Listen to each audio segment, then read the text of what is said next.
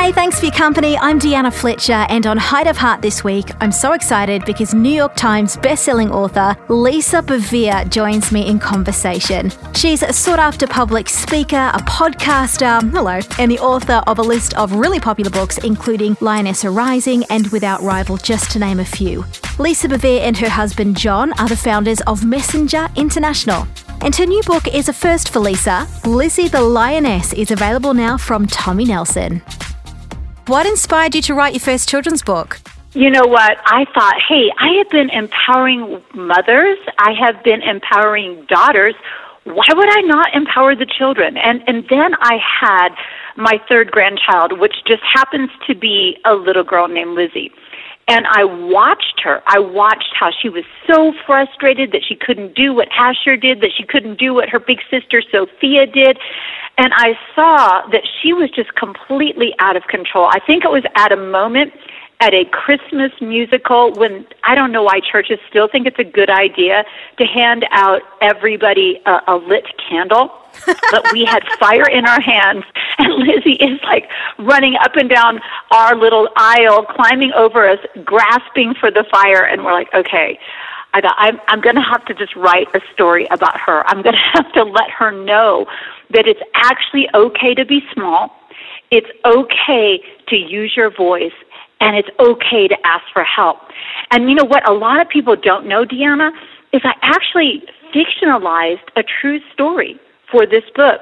There was an account, when I was writing Lioness Arising, I read this account that this little girl had been abducted in Ethiopia, and her abductors had her out in the bush, and a pride of lions came out, ran off her abductors, surrounded her, and stayed with her until she was rescued.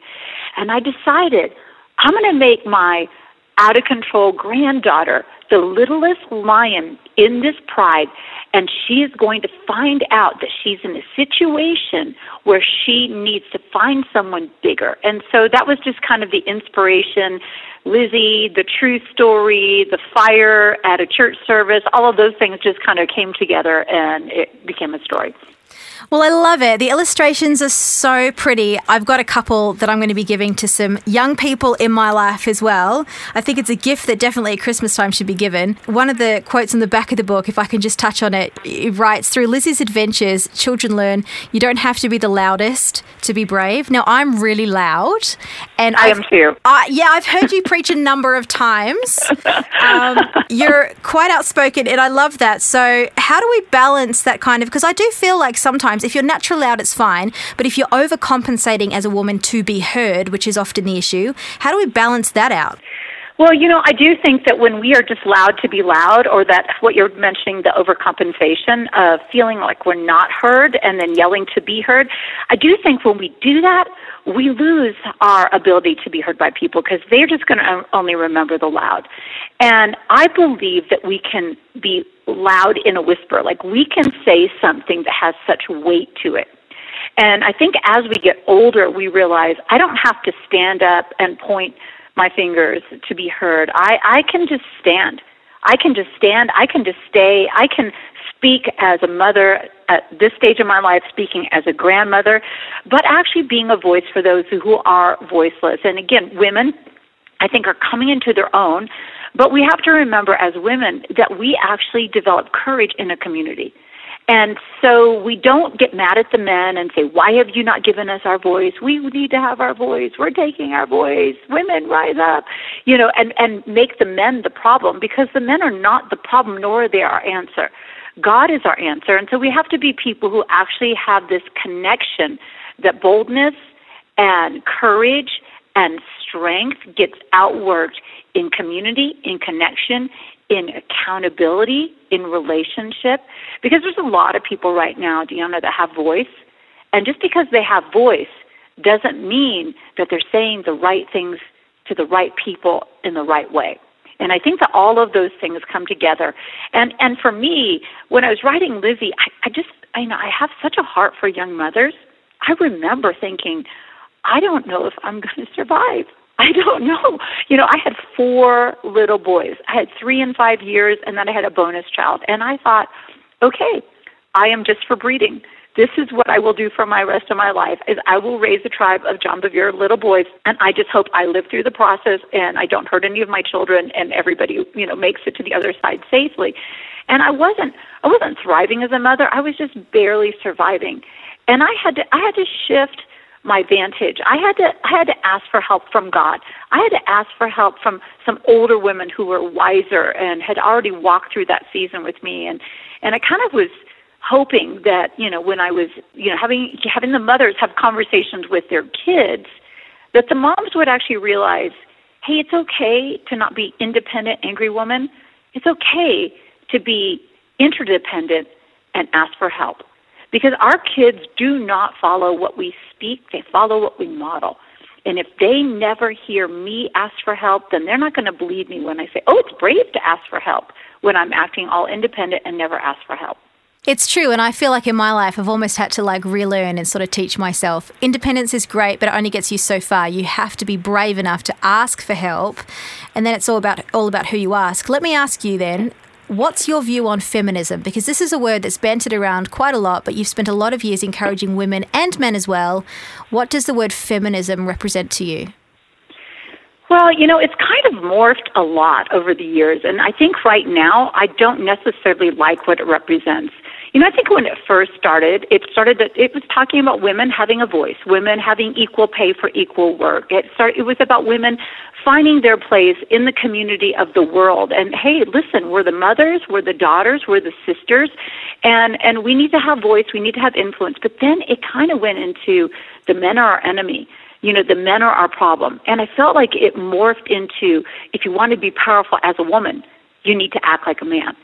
And I don't want to act like a man. I want to know what it is to be a powerful woman. And I think a lot of our gender confusion and problems has been because we have a culture that dishonors the men and sexualizes the women. And so when you dishonor men and sexualize women, and when women act like men start to act like boys. I'm not saying it's right. I'm not blaming the women. I'm just saying it's what happens. And so women need to actually really understand that there is a God-ordained authority on them as women. Because the church says you have no authority as a woman. You're just accessory to your husband or an accessory to the males in the church. And that's not healthy either. So I think that I am more about the feminine soul and the feminine voice and what that looks like, because I don't feel that we celebrate one gender to the expense of the other. We shouldn't celebrate men at the expense of women or celebrate women at the expense of men.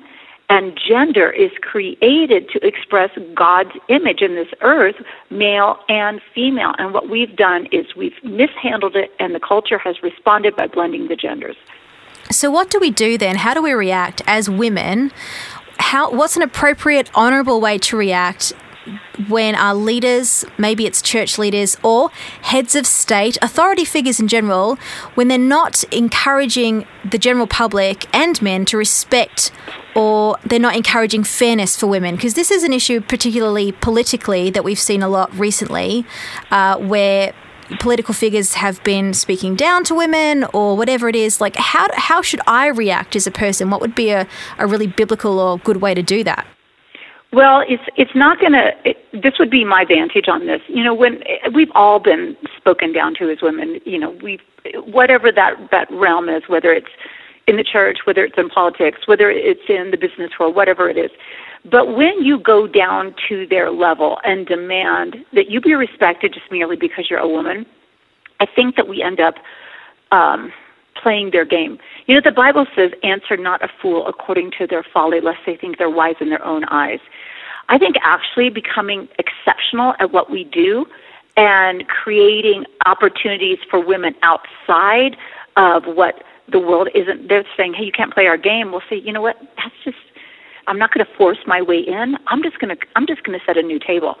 I'm going to just create opportunities for women in other settings. And here's, we're in America right now, we're seeing a lot of women coming together and rally about being victims. Well, I think we could come together and rally about being valuable and somehow make it so compelling that they want us to be at the table. And I know that sounds a little frustrating in the way I'm doing it. But here's the thing. When John and I first started our ministry, we have a board. We're a nonprofit that we answer to, and we started it as John Bevere Ministries just because it was an LLC. And then when we switched over to a nonprofit, I really wanted to change the name of the organization from a name of an individual to the name of the mandate. And I wanted to change it to Messenger International. And when I went to our board and I said, hey, I really think now we're established what we do. Let's change it now to Messenger International. You know what I got back from my board, that was my board at the time? They said things like, why, are you ashamed to labor under your husband's name? Wow. They kind of looked at John like, you need to get your wife on a leash. What's going on? And I was thinking legacy. I was thinking mandate. I was thinking bigger. And for 3 years, Deanna, I brought it up at every single board meeting. And for 3 years, people made it about me. Like, what was wrong with me? Wasn't I happy to have John's name over my name? And I was like, I'm not putting my name out there. What's wrong?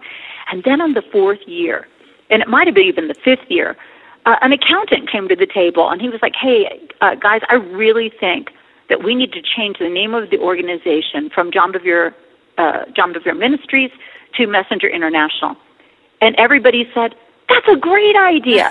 And I can't even tell you what happened. I mean, like, when you're so upset, like you start shaking inside and your face turns hot. And I was just about ready to stand up and say, really? Are you serious? Somebody comes in from the outside. I have been part of this since the beginning. And now you think it's a good idea, but when I did it, you made it about my character. And before I could open my mouth, Deanna, I heard the Holy Spirit say, don't say a word. You got what you wanted. It didn't come how you wanted, but here's the thing. You got what you wanted. And so years later, I was, able to wrap that around, and we have a new board now that would never treat us like that. But if I had fought, it made it look like it was just about my personal validation instead of a bigger dynamic. And so I think sometimes we need to not let them make it about us individually and move beyond what God has entrusted us with, whether that's the ability to innovate, the ability to lead, the ability to preach, the ability to write. I also had to actually get a different agent than my husband, because all of the publishers saw John as the big person and me as an accessory. Like, I was like the bonus, like a gift with purchase, and John was the purchase and I was the gift. And so John said, I don't like you being treated like that. So we just said, what we're going to do? We're going to go with a different agent, and we're going to go with different publishers. And it made all of the difference. And so I think sometimes there's a strategy that we miss when we're so upset about the way we're being mistreated. And it's not right, it's not fair, but our answer isn't going to come from people. It's going to come from God. A promotion doesn't come from the east, the west, or the south. It comes from the north. It comes from God Most High. And so, again, I think this is a time to be very strategic, but also wise and mindful. So we're as harmless as doves and as wise and crafty as serpents when this dynamic comes into play. Well, I just feel like, we're just starting to unpack a few things, but unfortunately we have to close. So before we do, just briefly, what are you hoping, or what would be your wish for millennial women of today to keep in mind? We can stress about this, that, and the other, that when we're slightly further along in our journey, we can look back and go, why did I stress about all that unnecessary stuff? What advice or thoughts would you pass on to millennial women today, just briefly? Get an older woman in your life, because she's going to help remind you of what's funny, because it's not going to feel funny, certain things right now, and that you will never regret sacrificing career for relationships. Sometimes there are things that seem so important right now that you're going to look back and wish that you actually had made different moves. I had a job offer when I was a young girl that I chose not to take so that I could actually be a full-time mother. And I ended up writing during that season, and everything I thought I had given up actually came back to me 5 years later in such a greater strength. And so I would really get an older woman who can talk to you about the seasons of life and how to make intentional, intimate connections with your kids and your husband and your female friends, because right now we have a world overrun with comparison and competition. And even though people have more access to one another's lives, they have less intimacy than they've ever had before. That's all such great advice. I'll be picking out a lot of that myself. Thank you so much for your time, Lisa. Thank you, Deanna. A huge thanks to Lisa Bevere for joining me in conversation this week. The conversation was a little shorter than we're used to, but that's okay. 5 minutes with Lisa Bevere, and I always walk away with a head full of new ideas, inspiration, and real empowerment. Hopefully you feel the same. Thanks for listening. Please do subscribe so you don't miss more Height of Heart podcasts to come.